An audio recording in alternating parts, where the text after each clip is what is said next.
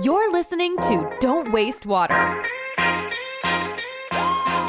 You're looking at eliminating waterborne illness. You're looking at putting work and school hours back into the economy, eliminating diseases that maybe people aren't even thinking about, like type 2 diabetes. You're more likely, if you don't have access to running water at home, to consume sugar-sweetened beverages and more likely to contract diabetes. There's the sort of knock-on effects in the economy that impact GDP, for instance. And the U.S. economy right now is bleeding out almost $9 billion a year that we leave this gap open. Hello, bonjour, and welcome to the Don't Waste Water podcast. This isn't just something a few people are struggling with in remote places out of choice. This is a really all-consuming daily reality for so many folks who don't have a choice and who would choose to live another way if they could, and who have been forgotten in the way our country has developed its infrastructure, and who, without really continued sustained intention, will continue to be forgotten, I think. I'm your host, Antoine Walter, and in today's episode, I'm delighted to welcome George McGraw as my guest. I think if it could be closed with traditional approaches, it already would have been.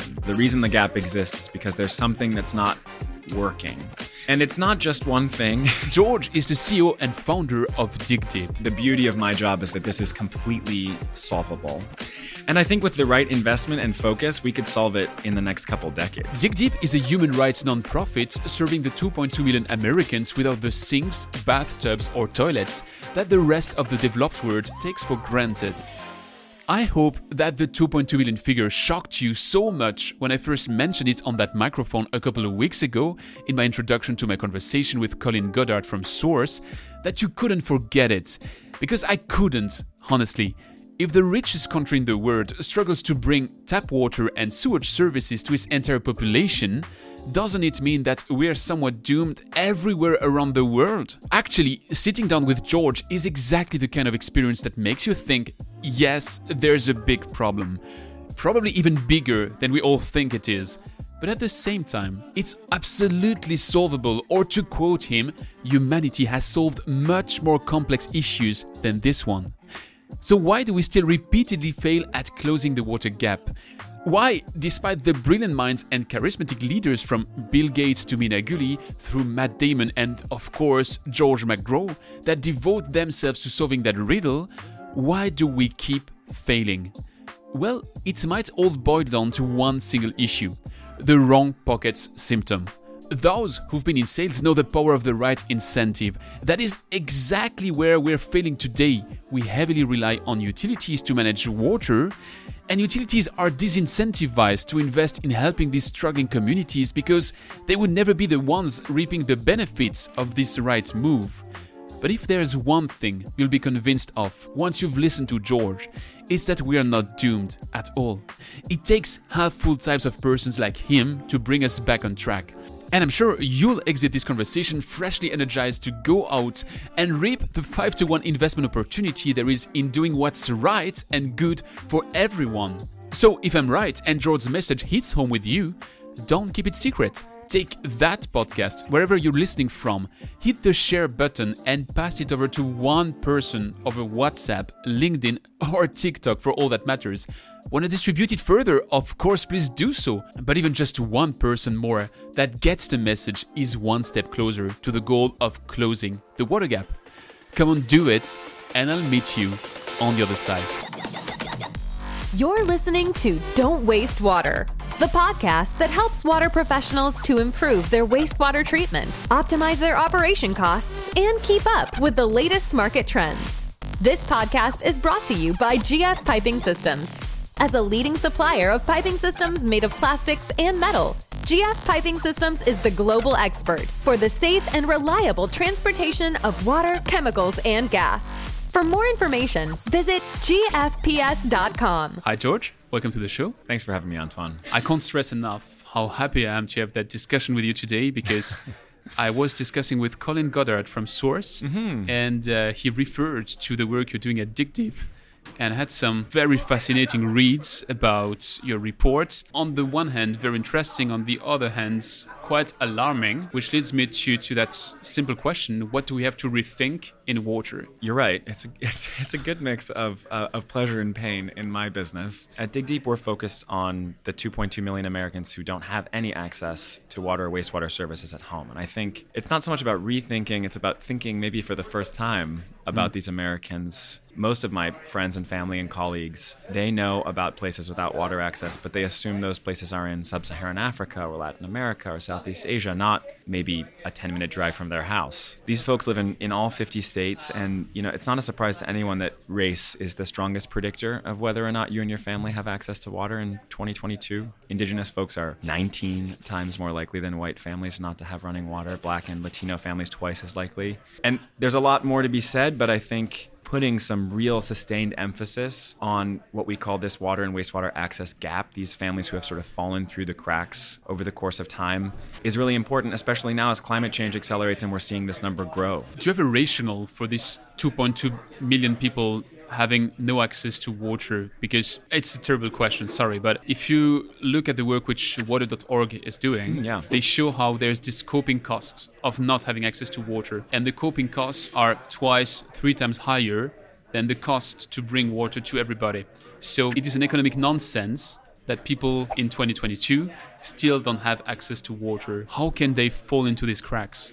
For a long time, we didn't have that number in the US. There have been some incredible people, Guy Pearce and others, through UN agencies and universities who have been asking that economic question. What economic sense does it make to invest in what we call WASH, water, sanitation, and hygiene services in other countries? We recently did the same study at Dig Deep in the US. We call the study Draining. The focus is on the economic impact of these services in the US, and we find that for every dollar we invest in access to toilets and taps for families in the US, you get a $5 economic return. Being able to make that economic argument is really powerful in and of itself. But if you really dig into the data, it's helpful to see how holistic this problem really is. You're looking at eliminating waterborne illness. You're looking at putting work and school hours back into the economy, eliminating diseases that maybe people aren't even thinking about, like type 2 diabetes. You're more likely, if you don't have access to running water at home, to consume sugar-sweetened beverages and more likely to contract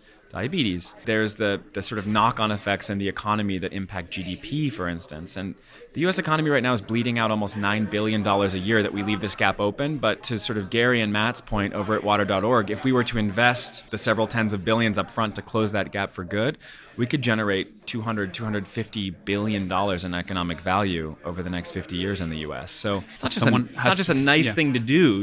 It makes economic sense. It is economic nonsense, to use your phrase, not to solve the problem. What is the root story of Dig Deep? Why do you exist?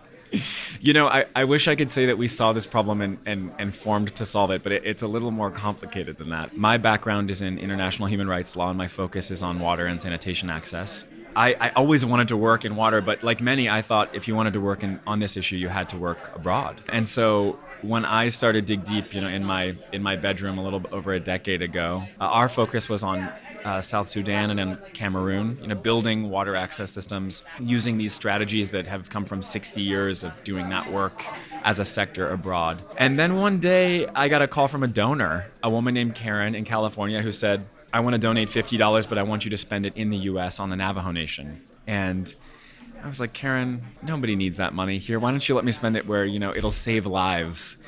And she called me not a very nice name, I think on the phone. Karen had been doing Habitat for Humanity style projects on the Navajo Reservation, which is the country's largest native reservation in the Southwest. And the homes that she was building with her colleagues, they didn't have bathrooms or kitchens. And she turned to her Navajo colleagues and they said, well, we're not going to build those because there's no running water here and it's not coming.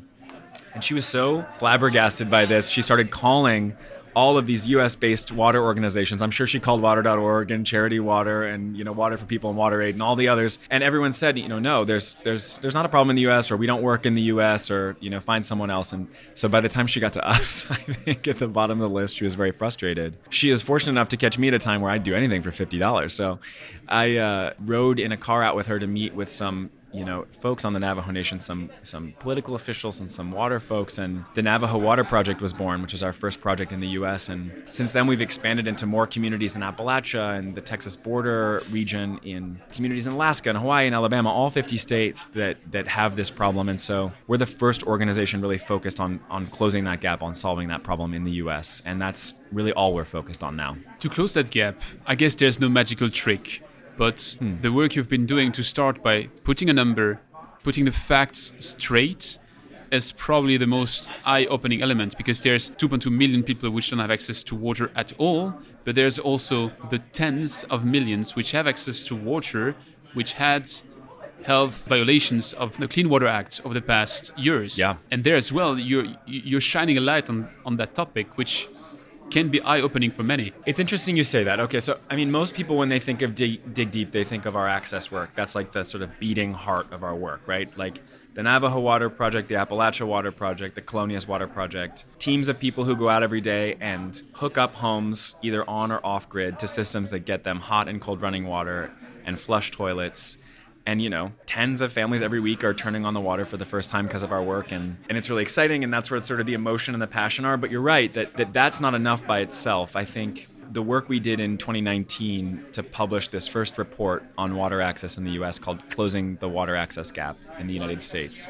I co-authored that with the woman who is now assistant administrator at the EPA for water, the head of water, basically, the de facto head of water for the U.S. government, Radhika Fox. And it was the first to kind of put a number out there, these 2.2 million Americans and growing, and the first to help people understand the socioeconomic dynamics like race, the geography of this problem, lay out a roadmap for how to solve it. And more than any of our access projects have, that really help crystallize this for folks and help them understand that this isn't just something a few people are struggling with in remote places out of choice. This is a really all-consuming daily reality for so many folks who don't have a choice and who would choose to live another way if they could, and who have been forgotten in the way our country has developed its infrastructure, and who, without really continued sustained intention, will continue to be forgotten, I think. That's the problem. Let's look at the solution. Do you think that gap can be closed with traditional approaches, or does it require innovation, new ways, and probably even things which we haven't invented yet? I think if it could be closed with traditional approaches, it already would have been. The reason the gap exists is because there's something that's not working. And it's not just one thing. I think the biggest culprits are a lack of visibility and data at the government level. We don't have a single indicator of how many people don't have access to water and sanitation that's granular enough for us to be able to knock that number down to zero. I think it's the way that we build and fund water systems, this focus on municipal systems and sort of leaving everyone else to build their own well or build their own septic system, when there needs to be kind of a third approach, something that can reach smaller communities at scale, something that's a little more flexible, a little more creative. The same thing on the funding side. I think we've been focused so long on funding water access systems that sustain themselves through bill payment. It's really been the way we've looked at this problem since the late 70s. If your water and sanitation system can't sustain itself through the rates that your users are paying, it must not be worth building. And we know just from that economic data I told you about earlier that that's just not true. We lose, for every household that doesn't have access to water and sanitation, the U.S. economy is losing almost $16,000 per household per year. In many cases, over the course of a few years, that compounds to enough losses that it would more than pay for extending services either on or off grid to that home. So it doesn't make economic sense to keep going that way. It's not the same pocket. I mean, if you're the water utility, you have the cost of bringing that water to the people. If they get less sick and don't go to the hospital, you don't get that economy in your pocket. You've hit the problem on its head. The reason that has continued is because we have a wrong pockets problem, what economists would call this wrong pockets problem. The societal benefits don't accrue to the same folks that would necessarily make the investment to solve the problem. And in the US, in most cases, that's either municipalities leveraging federal funds as loans or forgivable grants that they have to prove their eligibility for, or it's private water companies who are economically disincentivized because of this wrong pockets problem from extending these systems. Or in the case of municipal systems, their hands are tied because they can't access the funds they need to extend it because they can't prove the financial sustainability of those investments and therefore access federal funding. So that wrong pockets problem gets in the way, but that's an even stronger argument for why the federal government needs to take a more aggressive approach out front, make more grants versus loans, make more money available, especially when you look at this from a social justice standpoint. I mean, as someone, who's really deeply invested in this idea that we all have a human right to water and sanitation, that having access to those things is necessary for us to experience dignity as a human person. These communities that are without access right now, they've been without access, most of them, since the beginning. They were never given the same investment as predominantly white communities were, sometimes right next to them. And if we're going to right that historical wrong and give these communities the opportunity to develop economically and sustain themselves and give these folks a chance at the life that Americans all believe together that we deserve, we have to step up from the federal government standpoint and make those investments that weren't made originally. And that is going to involve a serious commitment to more and more flexible dollars. I don't want to put you in a difficult position. Bear in mind, you're the only one. I'm French, so I can afford that question, but you'll tell me if it's over the top. Do you expect the solution to come from the federal government, or is the solution maybe somewhere else? Maybe philanthropy, maybe blended capital? A great question. Definitely not over the top. I will say also, now knowing you're French, this is not just a problem in the US. It's in other high-income countries as well. Most people know about it most in Australia or in Canada, but it exists in France and in Germany, especially with displaced populations that are crossing the Mediterranean and coming into urban centers and living in, diasporic communities or places without access to infrastructure. I got a call from a French water utility a few years ago, I guess maybe a year ago now, who was looking at how they can solve this problem in French urban centers, which is, surprising. I think most people think that these developed economies don't have this problem, but we do. Okay, I digress. To your question, no. I don't think the impetus for solving this problem is going to come from the federal government. I don't think the best ideas are going to come from the federal government. That's not what government does well. But I do think that the level of investment required does mean that the federal government needs to take the lead. Okay. If we look at how this has worked in other countries, we have cut more than in half in the last, few decades, the number of people in the developing world who don't have access to running water or sanitation. We were working toward the Millennium Development Goals for a long time. Now we have these Sustainable Development Goals, trying to get that number to zero. And we've been incredibly successful internationally with a bunch of caveats. It's interesting. You're on the optimistic side of the story. I am. I think if you look at what the WASH sector has done in the last 60 years in terms of just like the sheer volume of people we've served with improved access to water and sanitation, it's kind of miraculous. It is. It's just that if you look at there's the half full and the half empty glass. If you look at the half empty glass, there's still about the same amount of people who don't have access to water just because the population grew as well. Grows. So, yeah. Well, half empty people don't start nonprofits. They don't. So fair point. So I'm a half full person. But I'll say that any success, I'll caveat it by saying any success we've had there, whether you think of it as being tremendous or not, is really only because there is a well-organized sector made up of implementing organizations, their community partners, academia, nonprofits, philanthropy, in partnership with government that's been driving this forward in community. They've been sharing data. They've been setting ambitious goals like, hey, this cluster of 30 organizations in partnership with our government officials in these ministries of health or, in these ministries of the interior, we're going to cut in half the amount of people defecating in the open in the Middle East and North Africa in the next 20 years, to give an example. Mm-hmm. We don't have a civil sector focused on WASH in the US. We never have. We are currently the only WASH organization focused on solving this problem in the US. We won't be for long.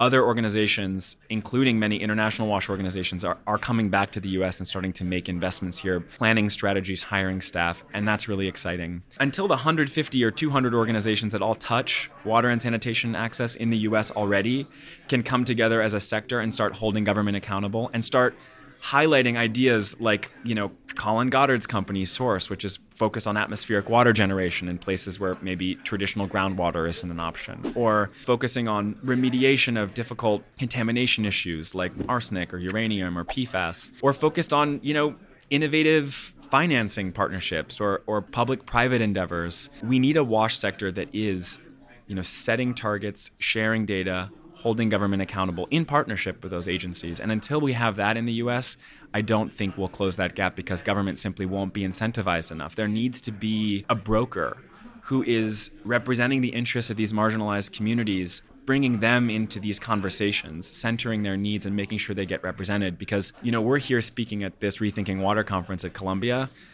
I bet if you were to poll the 400 people here today, you would be lucky to find 5 that are focused on the water wastewater access gap. Everyone else here is focused on places that, for better or worse, already have access to water and sanitation and face issues like contamination, affordability, service degradation, climate change, all really big issues, and we have to tackle them all to keep the gap from growing. But there are so few that are focused on the gap exclusively and that are working in a coordinated way to hold government accountable. Until that happens, I don't think the federal government will be able to take the lead we need it to. Do you think at some point it can be a problem that we have so many different agendas? I had a conversation on that microphone with Mina Guli, and she has a very simple theory, which is that somehow we now get the message across when it comes to climate change because we have one clear message, which is zero carbon. Zero carbon, everybody has heard it. You cannot pretend nowadays to never have heard the motto zero carbon. When it comes to water, we don't have that single metric for success. So she was proposing, quite interestingly, because it's the same wording you were using, she was proposing closing the gap. And I do get it's going to be hard because the water sector is very diverse and very scattered. So you won't have that one single flag for which everybody will rally and follow and walk and go the extra mile. But still, is there a possibility to streamline that message so that everybody out there gets to understand that problem is everybody's problem as a society? I was just with a colleague several days ago at RCAP, which is an incredible organization, and he was sort of bemoaning that in our sector, we're not like the airlines where you have all of these companies who are in competition with each other, but still come together to do incredible policy work, right? I mean, they're completely aligned. Well, maybe not completely, but very aligned when it comes to what they want from, state and federal representatives. And so they get a lot done. And he was sort of bemoaning that we haven't been able to do this as a sector. And the reality is that similar to climate change, the water sector is not just one thing. Like, it is so much more complicated than running an airline. My apologies to the airline CEOs listening to this podcast. I'm sure they won't agree with me, but it really is. I mean, it's availability, it's contamination, it's affordability, it's infrastructure, it's built infrastructure, it's natural infrastructure. It is climate, and it is agriculture, and it is industry, and it is human use, and it's all of these things at one. And so I think the U.S. Water Alliance does a good job in their network of talking about this as one water, which has really been a game changer for our sector over the past few years. That idea of no, stop just meeting with the 4 or 5 organizations that work in your part of the sector. We are one water and we need to be working together as a group. But I don't think we have found that single metric of success yet. And I am obviously tremendously biased. Who isn't? But I do think you're right. I think that closing the gap, but more importantly, keeping it closed, has to be that metric of success. If we can close the gap, we will have served those 2.2 million. If we can keep it closed, it means we will have solved for the ways climate change is impacting our water and sanitation systems. It means we will have dealt with the affordability problem that means that almost a third of American families may not be able to afford their water bills in coming decades. It means we will have tackled difficult contaminants that are reducing the quality of what we're delivering through our water systems or making them unusable in some cases. So I think if we focus on closing that gap and keeping it closed is the part I might add to that goal, we'll be doing a great job. I mean, what better indicator do we have than that? I would have so many additional questions and I have to be cautious every time at some point. So let me just close with that one. You're a half full glass type of person. So what's the horizon at which you can close, dig deep and say, job done? We achieved it. Oh man, we have solved much more complicated problems than this as a country. I think the beauty of my job is that this is completely solvable.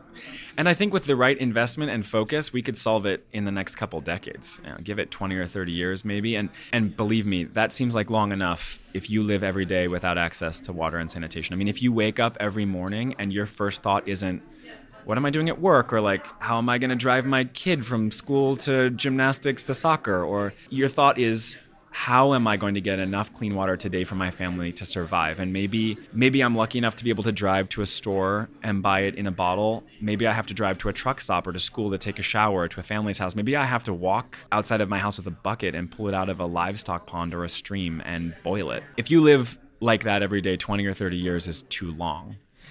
But I do think that we can solve this problem in our lifetimes. And that does give me a tremendous amount of optimism, because we have solved more complicated problems than this. It's going to take a coordinated response. It's going to take federal investment, understanding that when we do make that investment, it's going to achieve an incredible economic return for us. But I think that if there was a silver lining to the last few years of COVID, it was a really increased focus on the ways some of these problems impact people in their daily lives.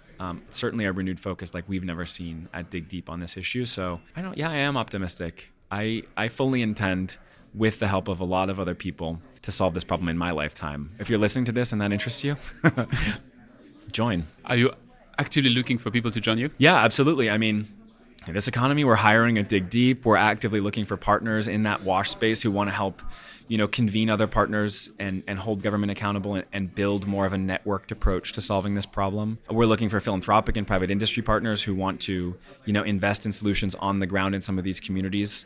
Both, simple technologies like trucking systems, experiment with new technologies like atmospheric water generation. This work will only be possible through partnership. To round off these interviews, I'll have just 2 short rapid-fire questions.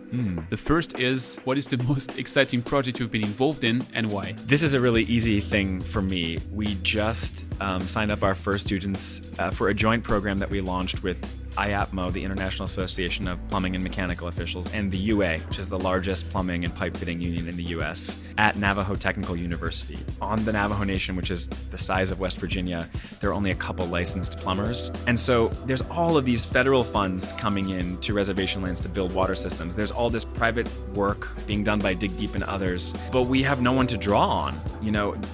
If you want to hire a plumber on Navajo, if you're just a simple house owner that has to get a pipe fixed, you often have to find someone, if you can convince them, to drive from off reservation to serve you. And all of that money you're investing in solving that problem is leaving your community. And so we have this new plumbing certificate program with its own classroom and wet lab, and it's really cool. And it will welcome the first class of Navajo Nation plumbers and pipe fitters who with that certificate can do that work on the nation, and who with that certificate are sort of guaranteed entry into apprenticeship programs through the UA that can get them a full license to practice plumbing on or off Navajo. And I think programs like that meet these longer needs, not just the immediate need of water infrastructure, but the longer and sometimes harder to solve need of manpower and brain power. They're really fun and really interesting to me because, you see the capacity for them to build economic wealth in some of these areas, to give people generational businesses that they can build their families and communities around. I think,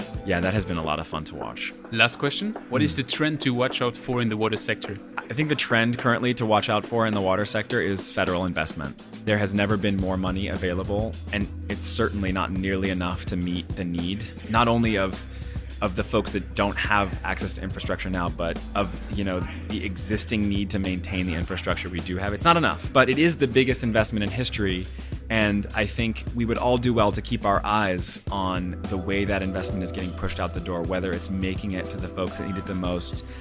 Are they getting the assistance they need to apply for it? Is it being provided to them the way it was promised, more as grants and as loans? I think the proof will be in the pudding. There's an incredible commitment to solving this and other water-related problems, but it really will depend on the strength of some of these programs to reach the people that need them the most, and we all need to keep our eye on that prize. Well, George, I had high expectations, and you delivered higher than expected, so thanks a lot. My mother would be incredible. proud. And I hope to have the chance in the future to dive a bit deeper with you. Dig deep. Dig deeper, so sounds about right. Come on. And I wish you a good rest of the conference. Thank you, Antoine.